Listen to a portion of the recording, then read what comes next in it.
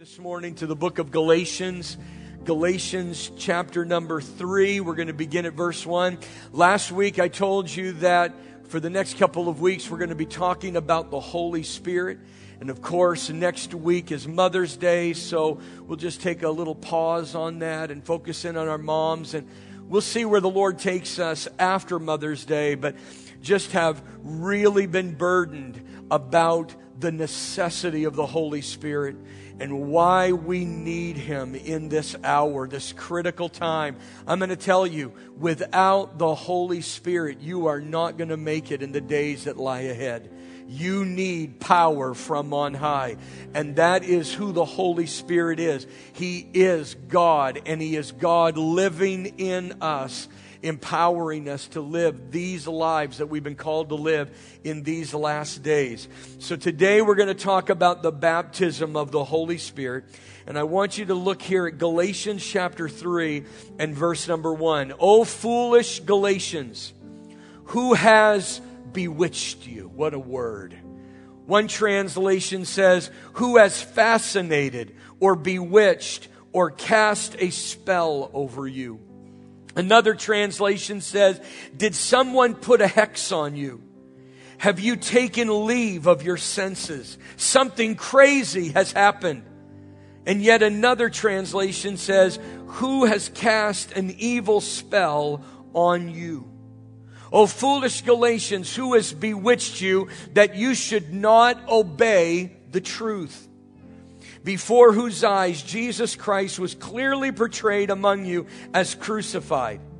This only I want to learn from you. Did you receive the Spirit by the works of the law, or instead, did you receive it by the hearing of faith? Are you so foolish? Having begun in the Spirit, are you now being made perfect by the flesh? Have you suffered so many things in vain, if indeed it was in vain? Therefore, He who supplies the Spirit to you and works miracles among you, does He do it by the works of the law or by the hearing of faith? O foolish Galatians, who has bewitched you? This morning, just for a few moments, I want to share with you a very simple message entitled, Bewitched or Baptized. Bewitched or baptized. Make no mistake about it here. Everyone in this room is either operating under a bewitching spirit or operating under the baptism of the Holy Spirit of God. Every person in this room is either walking in their flesh, trying to achieve all that God has called them to do in their own strength, or they are walking in the Holy Spirit. There is no option. Those are the only two ways that man can go. Either you are bewitched, living for yourself, or you are baptized, living by the power of Almighty God. And I pray that your heart would be open to this today. Father, glorify your name this morning. Lord, we desire to see you lifted up so that you may draw every heart unto yourself. Because, Lord, apart from you, we can do nothing. But with you, all things are possible. Lord, what a joy, what a privilege it is of knowing that you have brought your Spirit into the hearts of men and women. And that now, the life that we now live by faith, putting our trust completely upon the Holy Spirit of God abiding within us. Lord, I pray that you would open our eyes that we might see the true condition of our heart and our lives. Open up our ears that we may hear truth that sets us free. May those who live under a bewitched spirit have that spell broken today in the name of Jesus Christ. May we see how we have become so reliant upon the flesh that we have no reliance for the Spirit. Lord, help us to see that today, I ask, in Jesus' mighty name. And everyone said amen and amen. Bless the Lord. Before you're seated, turn to your neighbor and tell him that you love him in Jesus' mighty name. Several weeks ago, I was meditating upon our time together this morning. And I was reminded in that time of meditation and waiting upon the Lord of something that the Apostle Paul wrote to the Corinthians in 1 Corinthians 14 and verse number 8. He said, "For if the trumpet makes an uncertain sound, who will prepare for battle?" Now, Paul obviously was hearkening back to a day when cities would build walls around their perimeter to protect their citizens from an invading force. It was at that point that they would set sentries or watchmen on those walls to constantly monitor and watch the horizon. If at any point the watchman saw an advancing army, he would then set the trumpet to his lips and he would sound the alarm, not only to call the troops to battle, but to prepare the city and the citizens for an invasion. This was not a time for the watchmen to be indecisive. It was not a time for them to be uncertain. It was not a time for them to hesitate or to be vague, because the very survival of that city depended upon him being clear, strong, decisive, and certain, and to sound forth a bold declaration of war. I am a fourth generation Pentecostal. This Pentecostal faith began on my mother's side with my great-grandmother, who was born just prior to the Azusa outpouring in Los Angeles, California, which is really the birthplace of the Pentecostal movement.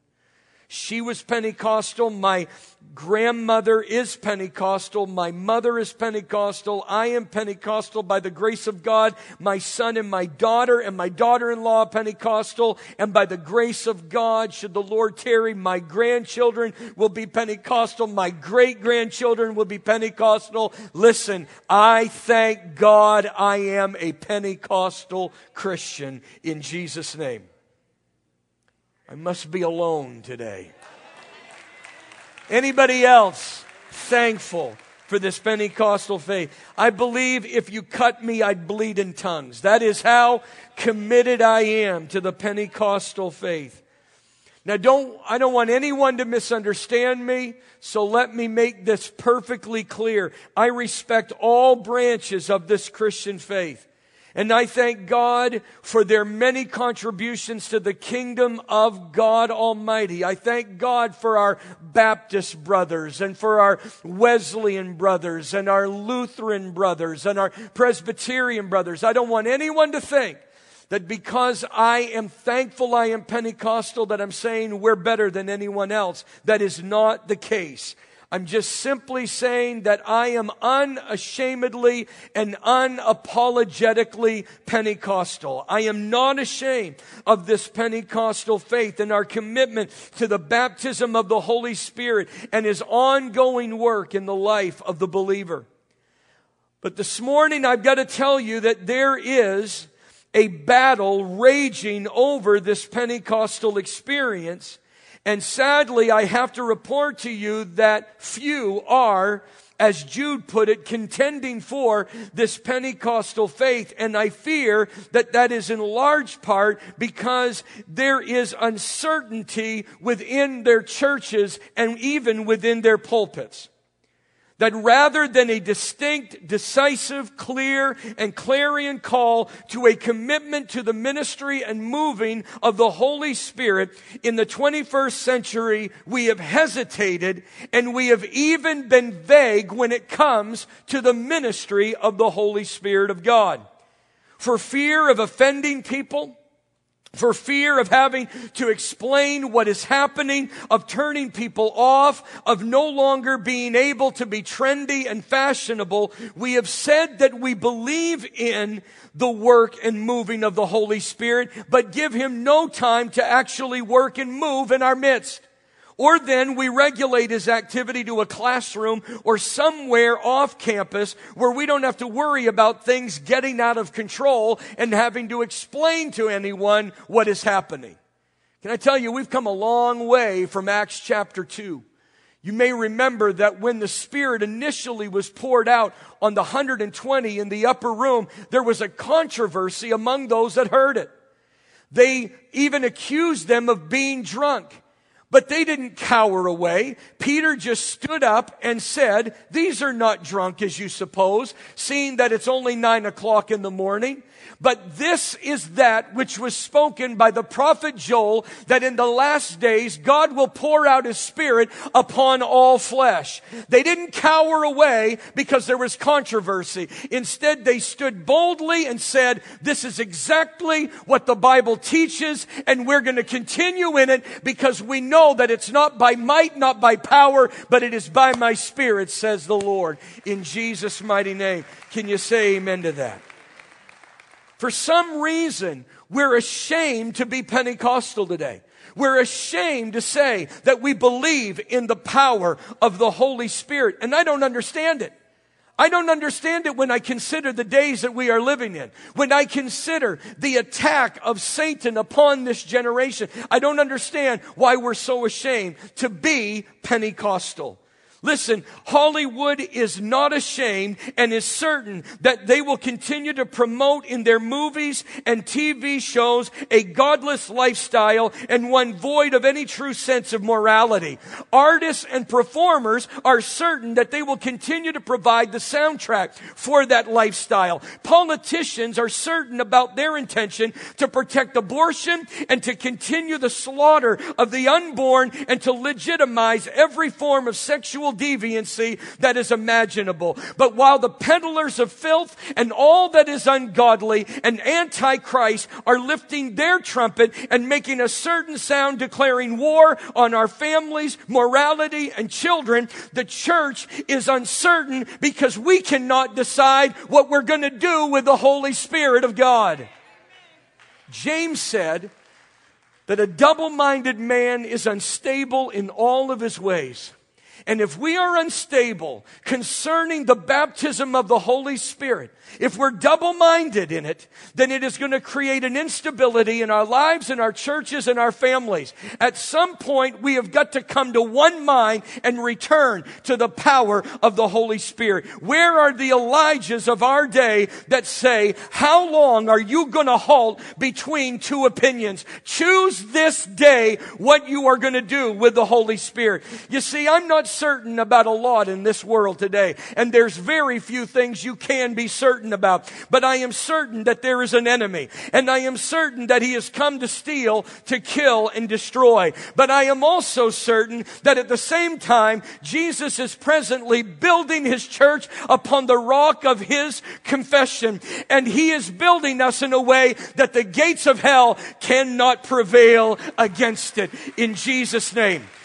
Which means that we are the only entity that can stop the agenda of hell and never be defeated. And yet in an hour when the world needs us most, we are cowering away, or we are just considered a social club. My prayer is that we would no longer be stuck between two opinions, unstable in all our ways, being double-minded, but that we would lift up the message of the baptism of the Holy Spirit and power to our lips again and boldly declare that He is available today, and this promise is for you, for your children, and for those afar off, even to everyone who calls upon the name of Jesus Christ, because without Him we can do nothing, but with Him all things are possible, in Jesus' name. Come on, somebody. Give Him praise if you believe that today. We need power from on high, in Jesus' name. Paul saw the uncertainty and the hesitancy in the Christians of Galatia.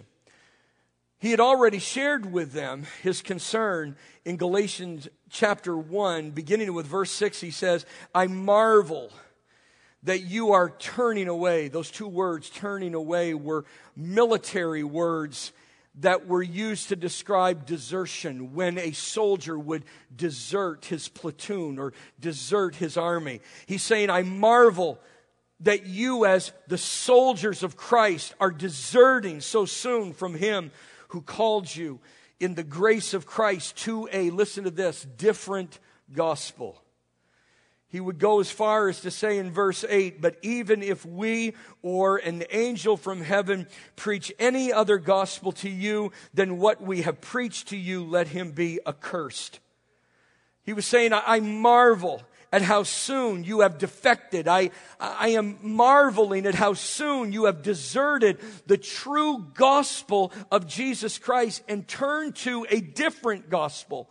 A gospel that has actually brought a curse upon you. You've twisted the word of God to accommodate your desires, and you are now under a curse. And now in chapter 3, he asks them, who has bewitched you? Again, I want to remind you of what other translations say, because it helps clarify here. He says, who has bewitched you? Who has fascinated or bewitched or cast a spell over you? Did someone put a hex on you? Have you taken leave of your senses? Something crazy has happened.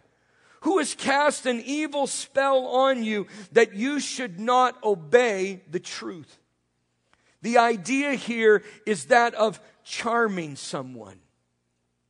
It is the idea of being under a hypnotic spell.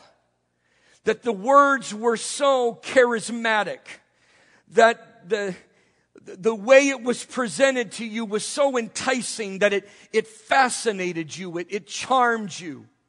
He says, who has cast a spell on you and has caused you to leave your senses so that now you're abandoning the truth that sets you free and you're going after your own flesh? Paul was troubled because these believers who had been previously committed to obedience to the truth had received the Holy Spirit, begun in the Holy Spirit, suffered persecution for the Holy Spirit, and had seen miracles among them through the power of the Holy Spirit, had now fallen under a demonic delusion. A satanically induced fascination that inspired defection from the power of the Holy Spirit to complete and total reliance on their own flesh and on their own understanding. And you need to understand that that has always been the strategy of the enemy concerning the church. Satan is not attacking the world. They're already his captives. His attacks are to the body of Christ. Because as I said, we are the only entity in the earth that can take on the agenda of hell and has been guaranteed to overcome as long as we continue in Christ Jesus our Lord. And so his attack is against you and I today. And his strategy has always been to get us to defect from the power of the Holy Spirit of God and to rely on our own strength and to rely on our own understanding of things. We need to understand that from the moment the serpent slithered into Eve's world, insinuating that God had been lying to Adam and Eve all along, and that the provisions that he had provided were not enough, and that only after eating the fruit that was forbidden by God would her eyes really be open to possess the knowledge that she and Adam needed to direct their life, Satan has been charming and fascinating mankind with pleasure in order to get us to desert God and to lean upon our own strength and our own power. And you see that all throughout the Word of God. So many examples that I want to give you today. I'm going to give you a few. Because all throughout the Word of God, we have testimony of men and women who started out in the Spirit, relying upon God, and were able to do great feats for His glory and His honor, but then eventually became bewitched by something or someone that drew them away from God so that they sought completion and perfection in flesh rather than in the Spirit of God. You see it in the defection of Samson, a man empowered mightily by the Holy Spirit. The stories of Samson are legendary. He killed an army with the jawbone of a donkey. He ripped the gates of a city off of their hinges and carried them uphill. And it wasn't because he had bulging muscles as he's often depicted in comic book settings. The men and women just wondered where his strength came from. I think he was a very average looking man. It wasn't his physical power that made him such an ominous figure. It was that he walked with God and the Holy Spirit was empowering him to do great feats. And yet one day he became bewitched and charmed with the beauty of a woman named Delilah. She lulled him into a deep sleep in her lap, shaved his head, ending his commitment to God, and then called for the Philistines. And you know this story, many of you have, just from Sunday school. Upon the arrival of those Philistines, she said, "The Philistines are upon you, Samson." So he awoke from his sleep and he said, this is Judges 16 and verse 20. He said, "I will go out as before, at other times, and shake myself free." So he did not know that the Lord had departed from him. You imagine that. He had become so indifferent to the presence of God that he couldn't even tell when the Spirit had left him. So deadened by that point, he didn't even know that the Spirit had gone. Wow. You think about that. Here is a man, if you know his story and pay close attention to it, throughout his entire life, he toyed with the things of God while flirting with the world. He did want God there so that he could immediately call upon God to bail him out of an enemy attack. But he was bewitched with what the world had to offer. He was constantly going after strange flesh and women. He was weakened by that. And so he constantly was in this paradox. He was constantly wanting God there for emergency situations, but he was also flirting with the world. He wanted the best of what the world had to offer. And the only thing he had not compromised in his vow to God, which was called a Nazirite vow, is that his hair had still never been shaved. Everything else he had compromised. Everything else he had tore down. That was the last commitment that he had to God. And then finally one night, he is bewitched by the beauty of this woman, Delilah. He is lulled into a sleep in her lap. And while he is sleeping, having told her the secret to his strength, she shaved his head and then said, "Samson, the Philistines are upon you." And when he wakes out of his slumber, he's not afraid, because he believes that he can just go through all the motions as he has in the past, and that God is going to deliver him once again. But by this time, he's so dead that he doesn't even know that the Spirit had left him. And though he went through all of the theatrics, the enemy was able to overcome him, gouge out his eyes, and he would spend the rest of his day grinding the corn of the Philistines until he took their lives one day in a remarkable moment. Folks, I want to tell you that is a prophetic message of what is happening to the 21st century church in the United States of America. We have Christians today who want God there in an emergency, but they are toying with the things of God while they are fascinated with this world. They want to serve God on Sunday, and they want Him there if there's a crisis, but they really want the world. They're flirting with the world and all that fascinates them with the world. Folks, you cannot serve two masters. You're going to love one and you're going to hate the other. It is just that simple.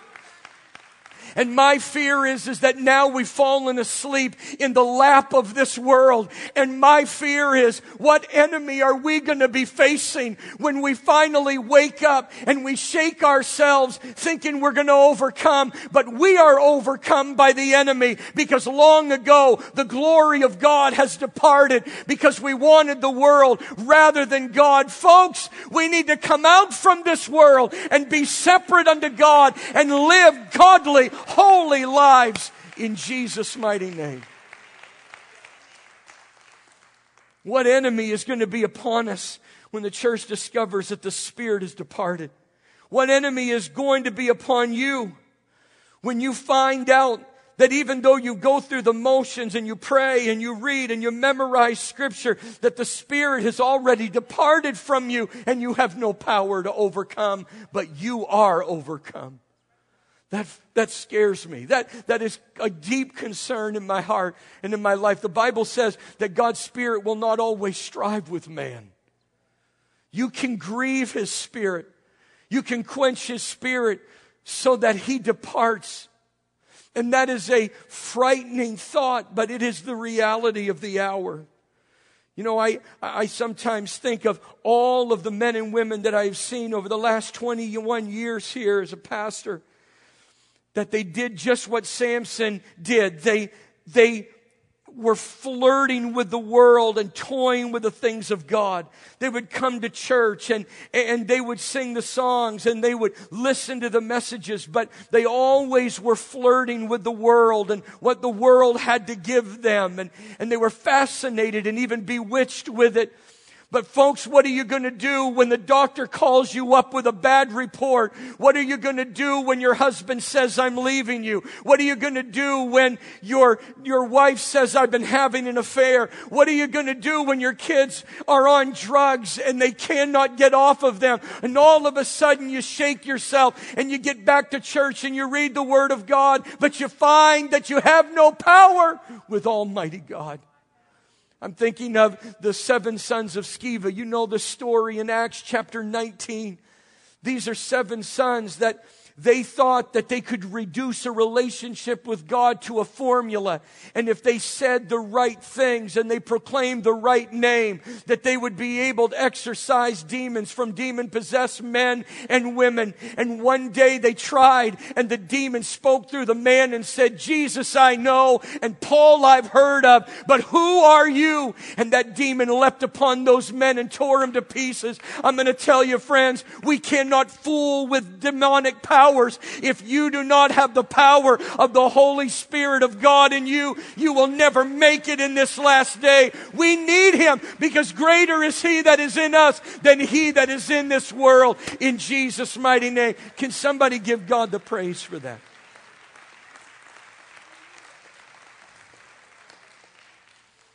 You see it in King Saul. You know, King Saul is a paradox. Some people look at King Saul and say that God did not want King Saul to be the king. That is not the case. God did not want Israel to have a king. But when they demanded a king, God chose Saul. He chose him.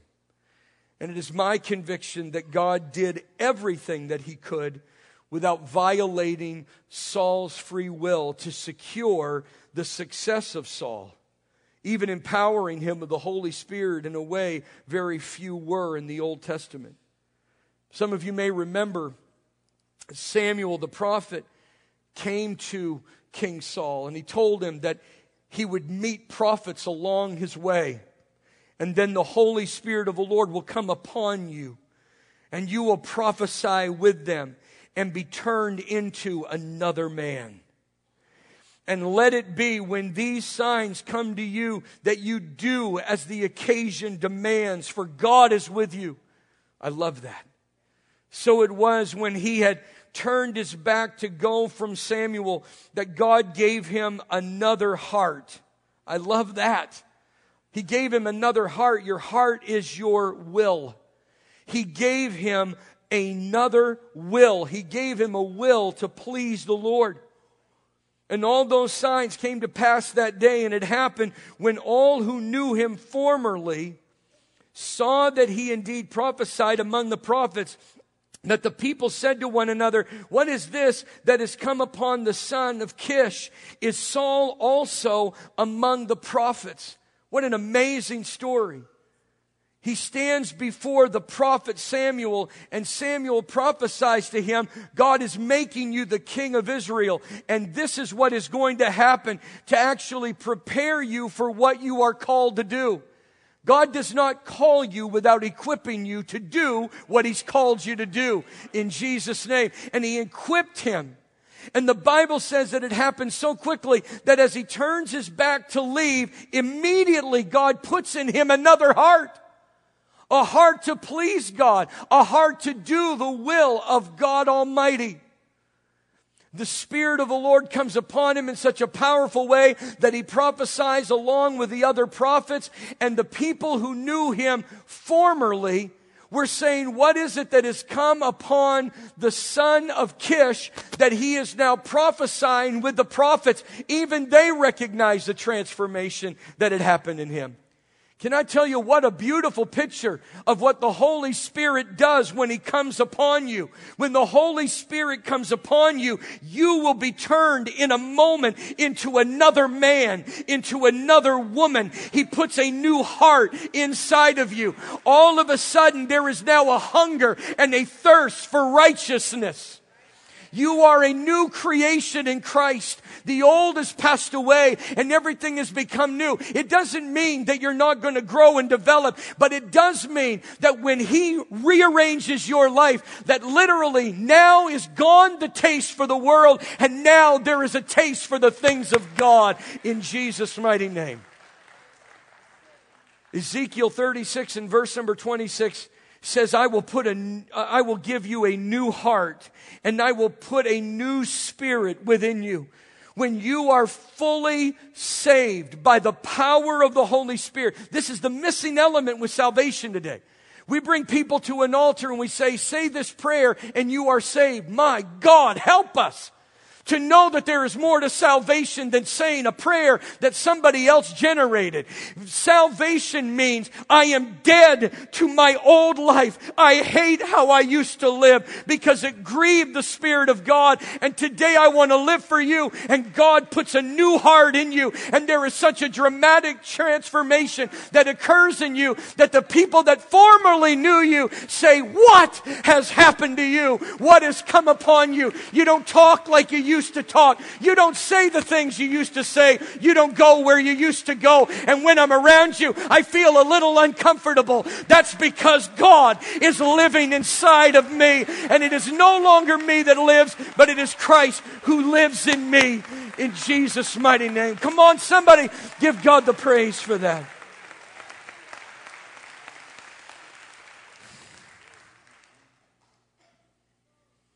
Sadly, rather than nurturing that relationship with the Lord, rather than developing that moving of the Spirit, Saul quickly became bewitched with himself.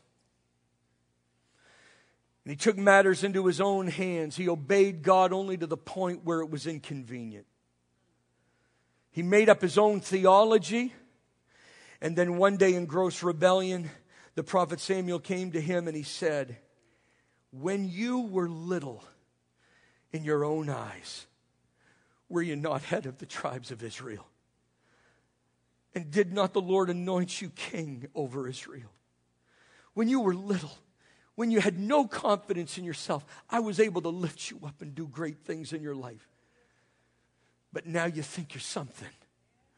Now you're relying on your position and your power, and my spirit is gone. Has the Lord as great delight in burnt offerings and sacrifices as in, say this word with me, obeying the voice of the Lord? Remember that. Behold, to obey is better than sacrifice, and to heed than the fat of rams. For rebellion is as the sin of witchcraft, and stubbornness is as iniquity and idolatry. Because you have rejected the word of the Lord, He also has rejected you from being king. And then some of the saddest words in all of Scripture. 1 Samuel 16 verse 14 says, at that time the Spirit of the Lord departed from Saul, and a distressing spirit from the Lord troubled him. Let me tell you, if you refuse to walk by the Spirit and put all of your confidence in your flesh, you will be distressed and troubled all the days of your life. You need power from on high. Tragically, many of you know the prophetic words of Samuel came to pass on the eve of his death on that battlefield. When that night he inquired of a witch, it actually came full circle. Because he abandoned God and leaned on his own understanding, and was bewitched and enamored with his own might and his own strength, he not only lost the presence of the Holy Spirit, but in the end went after a witch himself. which should be a sad reminder to all of us what we are capable of doing if we are not restrained by the Holy Spirit of God. Don't ever allow yourself the luxury of saying, I could never do that. You'd be surprised what you could do if the Holy Spirit is not restraining your heart and your mind. Saul once was little in his own eyes. He had no confidence in himself, and he was lifted up by God. But when he was bewitched by his own self, that was when he fell. You know what struck me as I read this is that word obedience. Have you ever thought of the role that the obedience plays in the baptism of the Holy Spirit? I got to ask you a question. Who has bewitched the church that we believe today we no longer have to live in obedience to God? How did that ever get into the 21st century theology? Where did we ever come up with this idea that I don't have to study the Word of God and obey it to be a believer? Today we actually justify disobedience by grace. We have turned grace into a license to sin. And when you tell people, no, you have to obey God, they say, what are you talking about? I'm saved by grace, not by works. That has nothing to do with the fact that we are still called to be obedient to Almighty God. Remember what Jesus said. He said in John chapter 14, verses 15 through 16, if you love me, keep my commandments. And I will pray the Father, and He will give you another helper, that He may abide with you forever. I love those words. Did you hear it? If you love me, keep my commandments, and I will pray the Father, and He will give you another helper. He is not going to empower anyone who does not want to live in obedience to God. If you think that God is going to empower you to live your life the way you want to live it, you have got another thing coming. He sends His Spirit to those whose intent is to obey God in all things that He does. Whoa, thank you for that very weak amen. And thank you for that weaker one. Can we all agree on this thing or not? I mean, I know you don't like that, but that's the reality. Acts 5 and verse number 32 says something similar. He says, and we are His witnesses to these things, and so also is the Holy Spirit, whom God has given to those who obey Him. God gives His Spirit to those who obey Him. You know what we often say? We say, if God strengthens me, I'll obey Him. God says, if you obey me, I'll strengthen you. You say, but I can't obey Him without the Holy Spirit. But you have a volition to do the will of the Lord. And what God is saying is, when you show me that you want to obey me, I will make sure that the power for you to carry out that obedience is there for you in that moment. I love the idea of Peter when he walked on the water. Let me ask you, did Peter have the ability to walk on the water? That this isn't a trick question. Did he have the ability to walk on the water? Of course not. He didn't. But he did have a command from Jesus, get out of the boat and walk. So now he has to make a decision. Do I wait in the boat for God to come and physically take me out of the boat and put me on the water? Or do I step out in obedience and believe that when I put my foot down, the power is going to be there for me to do it? And folks, I'm going to tell you, when we read the Word of God, we may say, God, I don't know how to do it, but I'm not going to wait for you to make me do it. I'm going to take a step of faith and believe that when I do, all the power that I need to do, it'll be there in Jesus' mighty name. Come on, somebody give Him praise. Oh, I got to hurry. I got at least 10 more illustrations. You want to hear them all? Nah. Listen, I could tell you Peter and how under the anointing of the Holy Spirit, he said, you are the Christ, the Son of the living God. Remember that? Jesus says, who do you say that I am? And He says, you are the Christ, the Son of the living God. And what did Jesus say to him? He says, blessed are you, Simon Bar-Jonah. Flesh and blood did not reveal this to you, but my Father in heaven. Or by my Spirit, He revealed to you my true identity. Now, that is an awesome moment, and Peter must have been incredibly humbled by that. Unfortunately, it wasn't long after that Jesus began to tell them, I am going to go to Jerusalem, I'm going to suffer at the hands of the religious leaders, and I am going to die, but I'm going to rise again. And Peter rebuked Jesus. Now, you got to know you're bewitched when you're rebuking Jesus. But he rebukes Jesus and says, Jesus, be it far from you. This is never going to happen. But Jesus immediately calls him out on it and says, get thee behind me, Satan. You are an offense to me because you are mindful of the things of man and not the things of God. All of us should tremble to think that we can go from being led by the Spirit to led by the flesh that quickly. Folks, you and I have got to keep our mind upon the things of God and not become bewitched by the things of man. Lest you cast stones at Peter, let me just ask you, how many of us have come into church on Sunday morning, lifted up our hands and said, you are the Christ, you are the Son of the living God, I'm going to serve you to the very end. But by the time we get to our cars in the parking lot, we're already thinking about other things. We're already thinking about what we got to do this week. Some of you, even while I'm preaching, are texting yourself to remind yourself of what you've got to do. You're more concerned about what movie you're going to see this weekend than you are about the Word of the living God. And then we wonder why, when tragedy strikes, we fall apart. It's because we're mindful of the things of man, but not the things of God. Folks, don't be distracted by the world. Keep your eyes on God in Jesus Christ. In the interest of time, let me just plow ahead. Probably the most frightening illustration is that the Bible says that before the coming of the Lord, there is going to be a great falling away. That there is a strong delusion that is going to come upon men and women because they had no love for the truth and obeying it. Jesus said, because iniquity will abound, the love of many will grow cold in the last days.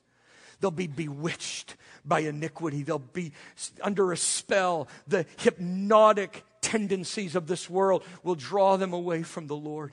But those who endure to the end shall be saved. Paul said to Timothy in 1 Timothy chapter 4 and verse number 1, now the Spirit expressly says that in latter times some will depart from the faith, giving heed to, listen to this, deceiving spirits and doctrines of demons. Oh, Pastor Kirk, that could never happen to me. It happens. These are people who departed from the faith, who deserted the faith and gave heed to deceiving spirits and doctrines of demons. I have long believed and long taught that the last days falling away from the faith was not going to be millions of people just one day waking up saying, I'm through with this. I don't believe in it. It's all hype. I don't believe it anymore. I'm through with it. No, it's going to be much more subtle than that. It's going to be much more diabolical than that. It's going to be much more sinister than that. Men and women are not going to fall away from the Lord in ballparks and bars. They're going to fall away from the Lord sitting on the front pews of the church houses. They're going to come into churches and they're going to lift up their hands and they're going to worship a Jesus, but it will not be the Jesus. And they will feel the anointing of a spirit, but it will not be the spirit. It'll be a deceiving spirit. And they will listen to messages, but they will not be filled with truth that sets them free. It will be doctrines of demons. And they will go to church believing that they are serving God, that they are hearing the gospel, that they are worshiping Jesus and being filled with the Spirit. But it'll all be demonic as they are bewitched by these seducing spirits and they'll walk away from God. That's why Paul said to Timothy in 2 Timothy chapter 4, he says, you preach the word. Be instant in season and out of season. Reprove, rebuke, and exhort with long suffering and doctrine, because the time is coming when they will no longer endure sound doctrine, but after their own lust they'll begin to accumulate and heap to themselves teachers who will tell them what they want to hear. And we're seeing that happen today. Men and women no longer know how to endure strong teaching that confronts their sin. They want an accommodating gospel that will allow them to live their life the way that they want to live without any kind of consequence. Folks, we cannot cave to the spirit of this age, no matter how bewitching it may be. We got to come out from that and live for the glory and for the honor of Almighty God. Folks, it is time to wake up. Turn to your neighbor and say, wake up. Wake up. We got to come out of that bewitching spirit. The desperate times are upon us. Some of you are here with the fast last week. You remember I was talking to Dee. Dee is a counselor in the school system. We'll leave all of that nameless. She came to me after the service last week. We talked about the Holy Spirit. And she says, I'm going to tell you something. This past week, there was an 8-year-old girl, 8 years old, sat in my office. She said, I'm part of a group called the Wolf Pack. We're all 8-year-old girls, somewhere in that age grouping. They said, we're called the Wolf Pack. We have a president, a vice president. We have a treasurer, 8 years old. They said the one thing that joins us all together is we have yet to determine our gender and our sexual identity. 8 years old. At 8 years old, I was playing with G.I. Joes. Now these 8-year-olds are considering their gender and their sexual identity. Where are they coming up with this? It is a bewitching spirit that has taken over the United States of America. We're fascinated with it. These kids sit and they watch this garbage on TV. And television shows that some of us watch that openly celebrate these things. She said not long after that, I believe it was a 10-year-old boy, said to her, I've already planned out my suicide. I know how I'm going to do it. I've hidden everything in the house, and all I'm waiting for is the time, and I'm going to end my life. 10 years old. What stress is a 10-year-old under? I'm going to tell you, there is a devil in hell that hates you, that hates your kids, that hates everything about you because you serve God and He is bent on your destruction. When will we wake up? Who has bewitched us? Who has cast a spell on us today that we would seek perfection in our flesh rather than the Spirit?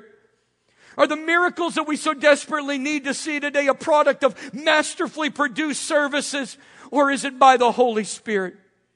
Have we become so charmed with technology and fashion and being life coaches and motivational speakers that we no longer know how to wait upon the Lord until we're clothed with power from on high?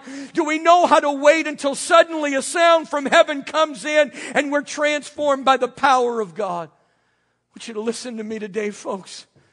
I struggle because I feel more and more like a dinosaur. And there are probably some people that think, man, I wish he would just go into extinction. But I'm going to tell you, as long as there is breath in these lungs, I am going to preach the baptism of the Holy Spirit and fire. Because without it, we'll never make it. We'll never make it. Listen, I'm not against lights. I love this cool set. I'm not against lights. I'm not against technology. Even at a time when we were away with the staff this past week, we talked about ways to utilize our cell phones for ministry. And I know it sounds strange, but I'm going to use every tool I have to get the gospel of Jesus Christ out. So I don't want anyone to misunderstand me. I'm not against lights and technology. I'm not against wearing jeans on the platform. I'm not against coffee being served out in the cafe before service. I'm not against any of that. What I am against is a day when we think that all of that matters when it comes to the heart of man. Folks, it doesn't matter whether you're wearing a suit or you're wearing jeans or you're wearing shorts. It doesn't matter if it's Starbucks or it's Maxwell House. If God is not in it, then He cannot set the captive free. It is just that simple. Come on, folks. I'm going to tell you, when a family walks into a church with a demon-possessed teenager, you better be able to serve up something more than a double-shot espresso. You better have power from on high in Jesus' mighty name. How many of you are with me today? We need God to set our world free. Hallelujah, hallelujah. Bless God, bless God, bless God. Hallelujah, hallelujah, hallelujah.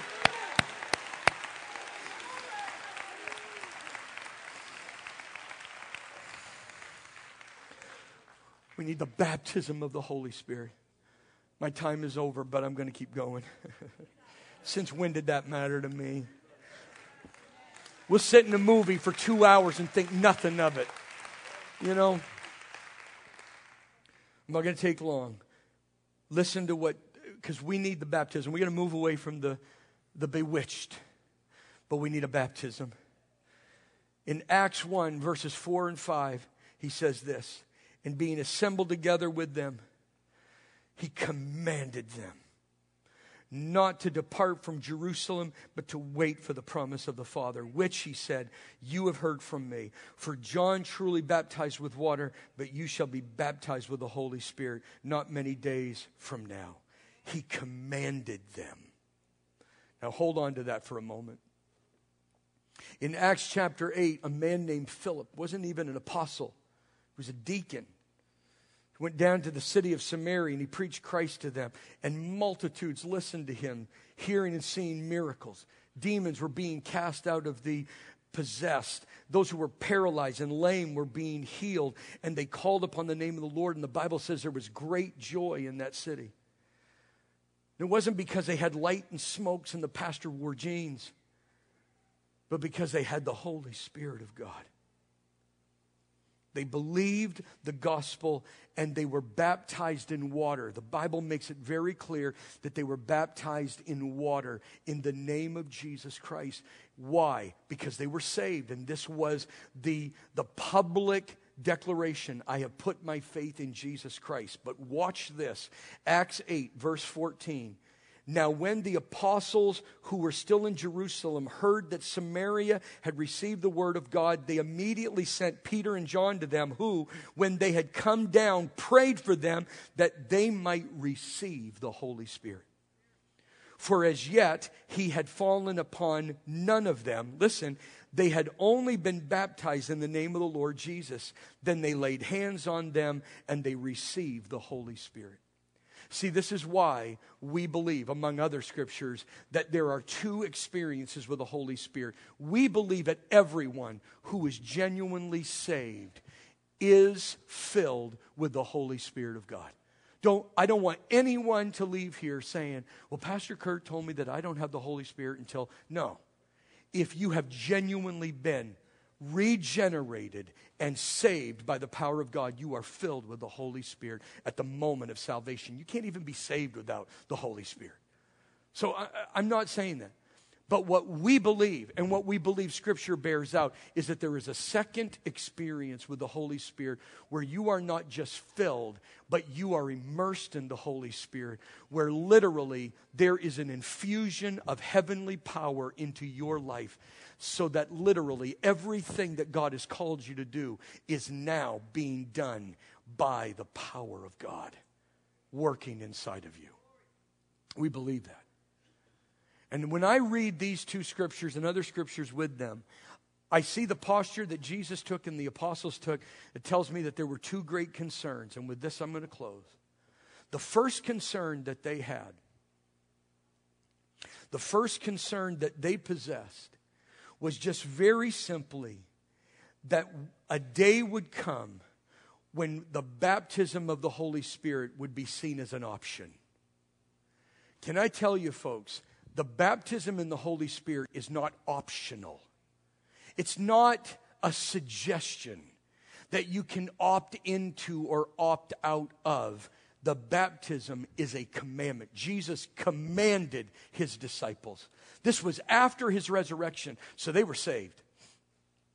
He said, do not leave Jerusalem. I don't want you to share your faith. I don't want you to talk to anybody, because you're not ready until you've been clothed with power from on high. Folks, the baptism of the Holy Spirit is not an option. It is a command. Now, the reason we struggle saying that is because then what people turn around and say is, well, then you're saying that everybody has to speak in tongues in order to be a true believer. I didn't say that. I do believe that tongues will follow the baptism of the Holy Spirit. I believe that's normative. I believe if I had time, I could walk you through the book of Acts and show you how that is. I believe that tongues will follow the baptism of the Holy Spirit. But the Bible doesn't tell us to seek speaking in tongues. The Bible says seek the Holy Spirit. Seek all that God has for you. Tongues will come. Go after God with total abandon. That's what it is. He doesn't want us to see this as an option. He wants you to see this as a command. I have no right to try and do anything until I have been clothed with power from on high. Folks, I've read this book. And when I read it, I'm intimidated because what God called me to do, I can't do on my own. But He's given me power from on high to do it in Jesus' name. Amen. Bless God. Now, the second concern that they had was the delay between salvation and that baptism. Because the longer that you live without the baptism of power in the Holy Spirit, the more you will trust in your knowledge, in your strength, in your willpower, and not on the Spirit of God. That's why when Jerusalem heard that the Spirit, or that they were being saved in Samaria, they immediately went to Peter and John and said, quickly, get down there. Because we don't want them to think that they can do this on their own. We want them to be filled completely with the Holy Spirit and with fire. We want them to be baptized. God, forgive us for letting people into the kingdom thinking they can do it in their own strength. You can't do it without Him. You can only produce the fruit of God through the abiding presence of the Holy Spirit. Can we cease today from being bewitched? And can we be baptized again and again and again in the Holy Spirit? Hallelujah. Come on, praise His great name. Bless God. Would you stand to your feet here this morning? Hallelujah. Folks, I'm not going to take the time right now for us to come to the altar. I'd like you to make your space right there your